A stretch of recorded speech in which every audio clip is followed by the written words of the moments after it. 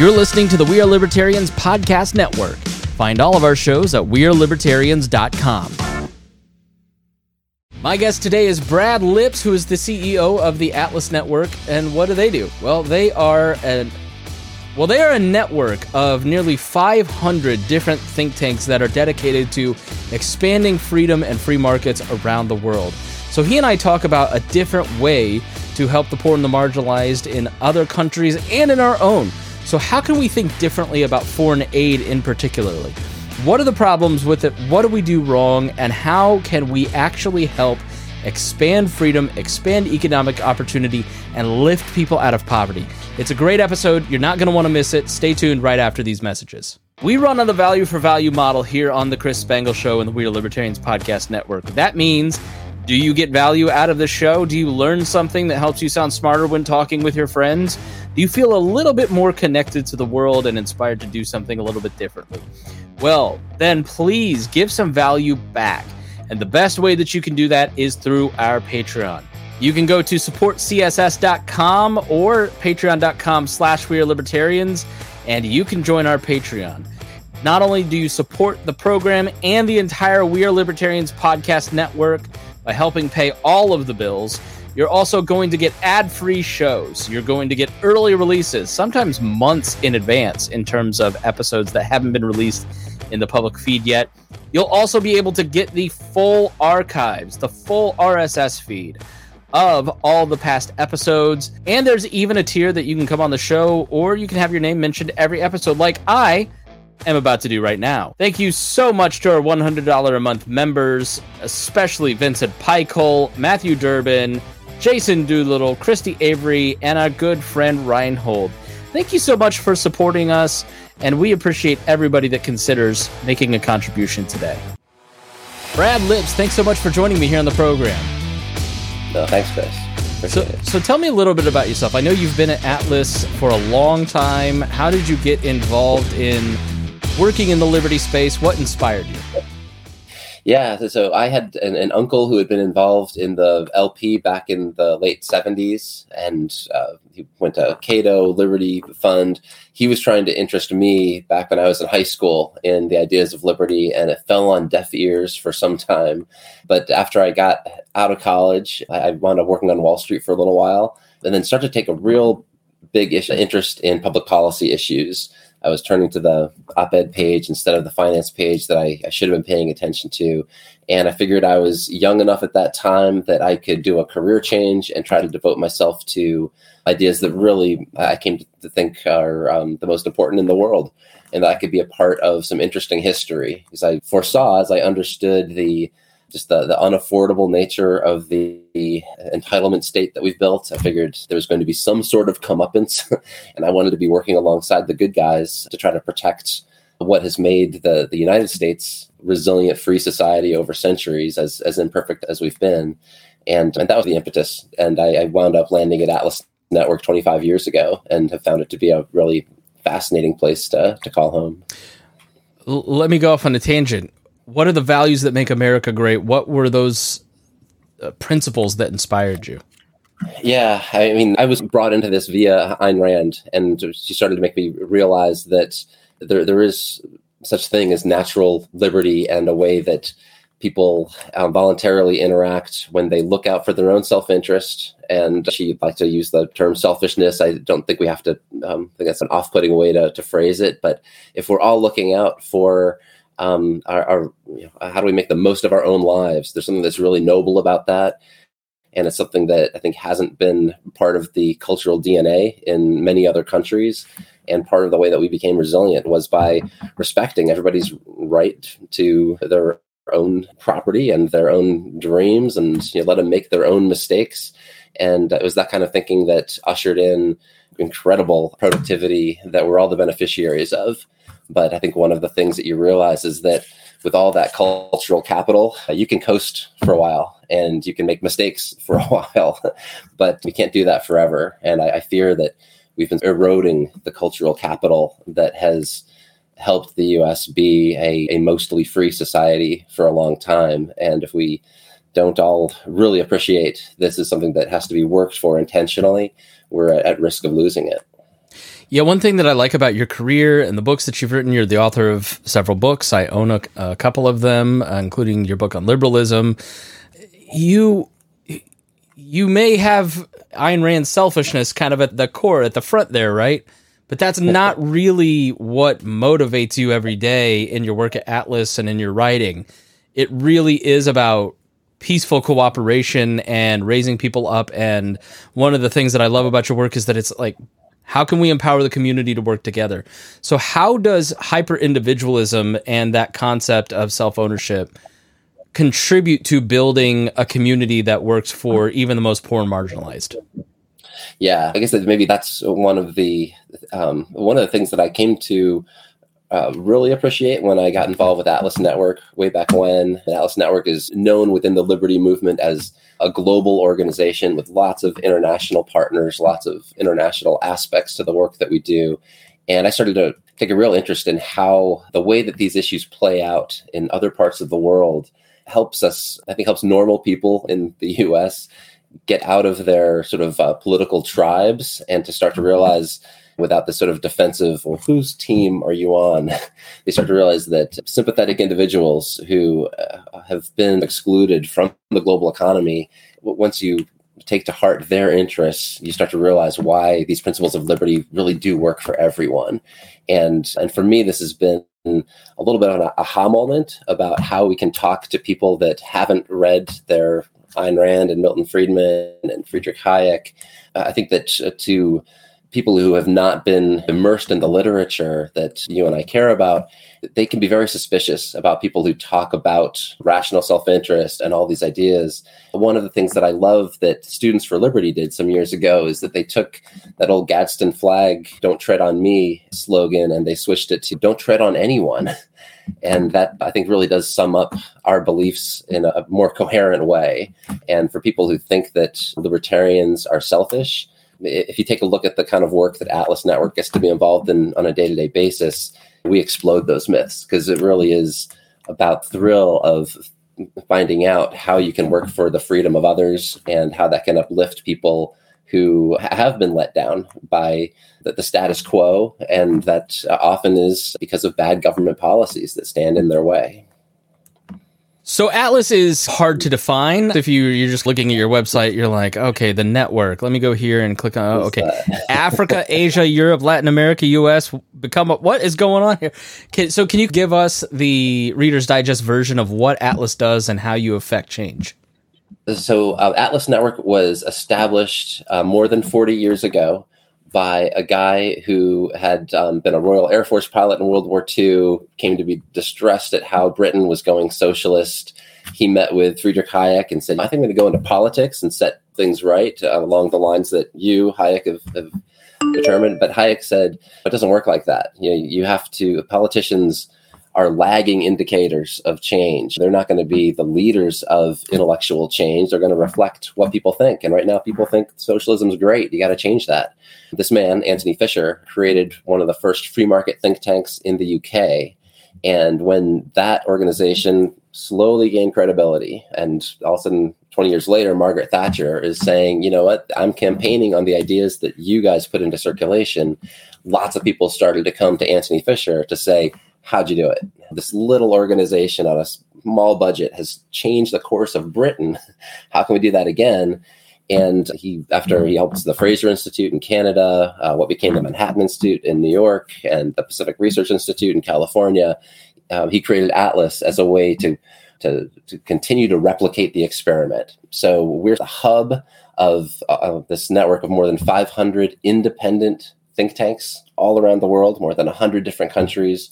And yeah, they're all independent. We don't tell them what to do, but they come to us for training, for grant and prize competitions, and for these networking events where they can learn from one another. And lots of donors have come to appreciate that we are immersed in this world. If they want to figure out what kind of organizations to invest in those different regions you mentioned, maybe they have an interest in Latin America, well, we know how to spend money wisely on philanthropic projects there that are all based on policy solutions that are grounded in liberty. So let's talk about street vendors in India as an example of your work and an example of how libertarian ideas can be used to empower people who were paying crushing fines and then all of a sudden were able to start giving back to their community. Tell us what that's about. Yeah, so it's really an interesting story. There's an organization in New Delhi, India, called the Center for Civil Society. And initially, they were ideological in how they approached things. They wanted to tell people about economic freedom, but that they learned that was off-putting. That the way that people heard them talking about... Are you saying the way the libertarians freedom, talk is off-putting? Yeah, okay, I know. Yeah, so try to imagine that. But in India, they said that people say if you don't have any economic means, like economic freedom doesn't mean anything. So you must be talking about economic freedom for that 1% that actually does have wealth in our country. And that sort of missed the point. So they started to talk about their beliefs with different language, talking about livelihood freedom. They started to realize one of the challenges is that you have all of these street vendors, these entrepreneurs that are getting by through trading in the streets with no formal legal right to be there in the streets, that those tens of millions of people were being looked at by public officials as blight, as this tolerated nuisance, not as this engine of productivity that was actually, this is the activity that fed families and provided goods to people who needed them. That they started to realize that there was something inherently wrong about this. They went about this long process to, first of all, establish the legal right for the street vendors to operate their businesses. There had been this idea that you could never expand your business beyond the length of your arms, because you had to be able to grab the edges of the blanket where you had your wares and pull it all together and be ready to run off, because you'd have police that were going to shake you down for bribes. They were going to confiscate your goods because you didn't have a right to be there. They changed the law so that the street vending was actually appreciated as a legal part of society. And then they realized that you don't have signing a law doesn't mean that's going to change the way things work in practice. So they then had to go through this more painstaking process of helping create associations where the street vendors would know how to actually enforce their rights against corrupt police that were continuing to harass them. So it's been this interesting project about, how do you change policy, and then how do you change the way that the policy is implemented on the ground through grassroots mobilization. But at the end of the day, that the story is that you are suddenly legalizing the livelihoods of tens of millions of people who in the past were subject to shakedowns and confiscation of their goods. That's fascinating. And I think that kind of illustrates a message that I saw in an article that you wrote in philanthropy.com to fend off threats to freedom worldwide, support local economic development. And the notion, I hear people talk about foreign aid. Obviously, I think it's one of those concepts that everybody just thinks foreign aid is good. We should give foreign aid. We're a wealthy country, to use outdated parlance. We're a first world country that should help third world countries. And we should take food and drop it in these places, or take aid and give it to these countries. And that is seen as a form of compassion. But then when you really dig down, you're not being compassionate. You're not actually helping. And there's a better way. Let's start with diagnosing the aid system. What is wrong with the way that the American government does foreign aid? So much. I think that when you look at the countries that have been the biggest recipients of foreign aid through the years, and this is mostly the countries of sub-Saharan Africa, these are the countries that have stagnated the most. The countries that have been able to escape poverty, countries like South Korea that were as poor as Ghana after World War II, but now are among the top 10 countries in per capita income. They didn't do it by being dependent on foreign beneficiaries. They did it by opening up and engaging in the global economy. So I think that fundamentally, we have to recognize that the foreign aid is not a path to create vibrant economies. And often it has this perverse incentive of creating this, or playing into a top-down psychology where you're working with corrupt governments that are then able to parcel out the aid they're receiving in political ways that maintain their power, that make them less responsive to the citizens they're supposed to serve. So I think that there's a lot of perverse outcomes. And there was a movie that our friends at the Acton Institute did some years ago called Poverty, Inc., which really looked at why this was failing. And Bill Easterly he's a development economist who's been very critical through the years of all the different foreign aid establishment efforts to, in top-down ways, try to fix other people's lives. And Billy's message always was, just leave them alone. They'll figure out their own path the same way that we did. And we're actually a net negative by creating this foreign aid pinata that kind of hangs over them, and they spend so much time trying to figure out how do we keep this short-term gravy train coming, and it tends not to lay the foundations for how you create long-term prosperity. Yeah, teach a man to fish, that old parable. So what is the better path for helping these countries get out of poverty? Yeah, and I want to just say that I always think that libertarians have a danger in sounding too doctrinaire, too extreme, and there's definitely a place for emergency relief, but I'd like to say that's like actual emergencies. So sometimes the give a fish strategy might be appropriate, but it's not appropriate for long-term economic development. And part of our message has been that it's not even appropriate to take teach a man to fish.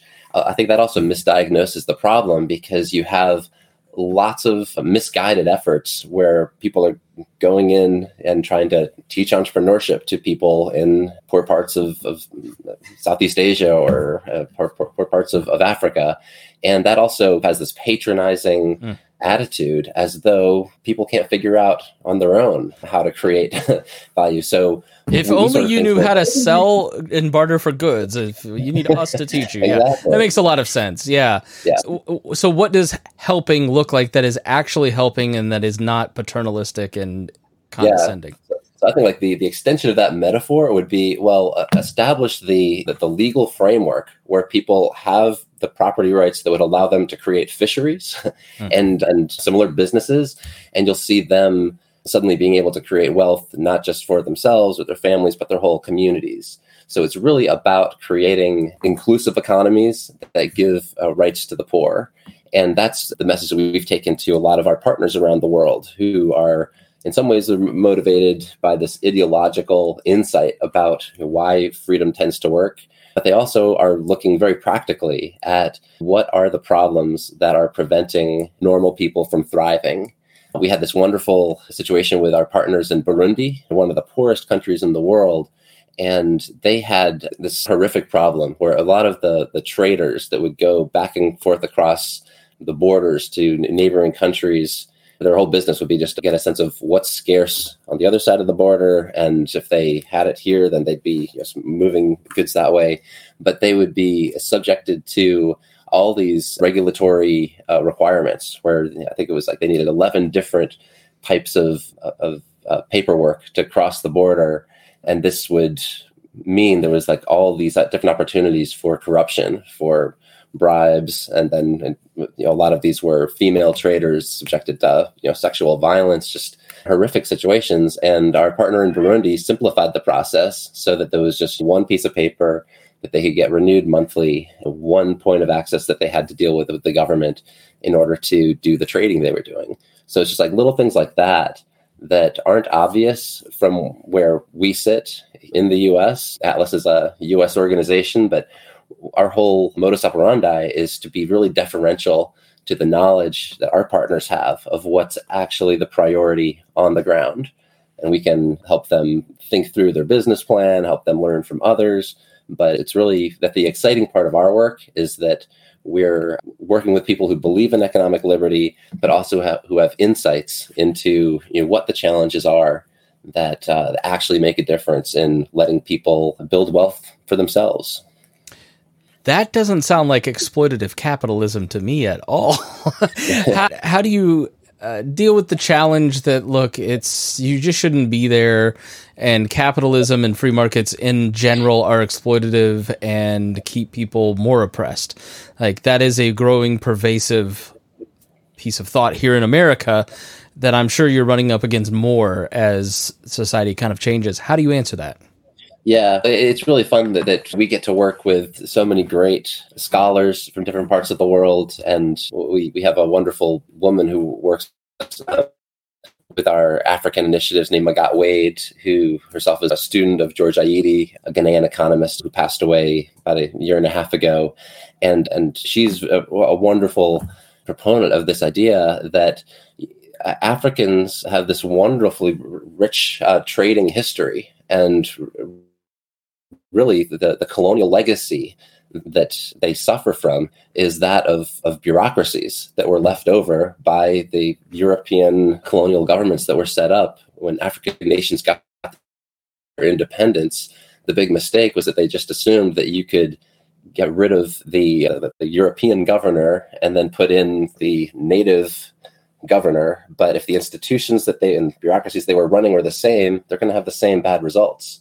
So I think that it's a really important part of the battle of ideas is to show how there are classical liberal foundations to so many societies, and to reject this idea that it's somehow a sort of a Western imposition, that these ideas are actually part of a natural liberty heritage that you can find in almost every society. Before, you had, I'd say, the bad Western ideas are the ones that came from Rousseau and Marx, and those are some Western thinkers that have screwed up a lot of nations around the world. Let's blame them for once. But don't get us started. We'll go on forever. So one of the things that you talk about in that article is one of the challenges is the different concepts of freedom, right? So I think to you and I'm here in Indianapolis, I don't know where you're at, but we have one version of freedom, right? And even within our own communities, our grandparents or our sister may have a different version of freedom, right? But when a group dedicated to expanding freedom goes across the world into different cultures with different sets of preconceptions and worldviews, what does that look like? What are some different views of freedom? I think liberty, that's just, liberty from the state, right? But freedom, what does that look like in other places? Help expand our vision as American libertarians? And then how does that present challenges? Yeah, it's a complicated question. I guess part of what I find myself trying to do is just find a lot of common ground. And thankfully, I think that our classical liberal principles give us the vocabulary for that. Right now, I think there's a lot of tensions in the U.S. as you've had the old fusionist coalition that Bill Buckley, Ronald Reagan would celebrate, where said, hey, libertarians can work with social conservatives and anti-communist sort of foreign policy hawks, because there was enough common ground that we could get some things done. And it led to some positive results for those of us of a more libertarian persuasion. Now with the turn here in the US, and I think we see it in a lot of Europe also, towards the ideas of national conservatism, we're losing that appreciation for individual liberty as the basis for what we're doing. But I do think that part of the good news that Atlas Network gets to share is that in places all over the world where a lot of our fundamental liberties are not enjoyed, when we talk about our friends in Muslim majority countries who are really fighting for tolerance and free speech and free society values, like within their own context, they're doing some courageous work that helps us remember that we shouldn't take for granted all the blessings that we have about living in a society that tends to appreciate some of those basic values. All right. I promised to keep you at a half an hour. I could talk to you forever, and I hope to have you back very soon to talk about some stuff. But it is shameless self-promotion time, and I don't want to go without asking, where can people get involved? Do you have events that people could attend? What is Atlas Liberty working on, and what else would you like to promote? Yeah, at atlasnetwork.org, you can get a sense of the work that we do. If you're in the freedom movement, we have the best training curriculum for organizations that are trying to learn from their peers throughout the world in getting better at the work we're doing to promote ideas and public policy options based on sound ideas of liberty. And what I think some of your viewers will probably especially is we have 5 international events that we run each year, the largest of which is in New York every November. It's called our Liberty Forum, attached to a gala freedom dinner where we celebrate some of the most impactful work that's being done for liberty. And it's there that you can meet people from, usually there's 70 countries represented, people from our partners who are doing some real inspiring work, sometimes at great personal risk. So getting to meet those people, learn how they see the world, and cheer them on is, I think, a very worthwhile thing, and also really energizing when you realize you can be part of this community that's taking an active leadership role in showing how pro-liberty ideas work in practice. All right, Brad Lipps, thanks so much for joining me here on the show. Yeah, thanks so much, Chris. It's a lot of fun. And thank you for joining us here on the program. We appreciate you. And if you learned something, share it. Please also leave a rating and review on iTunes or Spotify. And if you have any questions or comments about this episode, go to chrisspangle.com and leave one there. Thank you so much for joining us here on The Chris Spangle Show.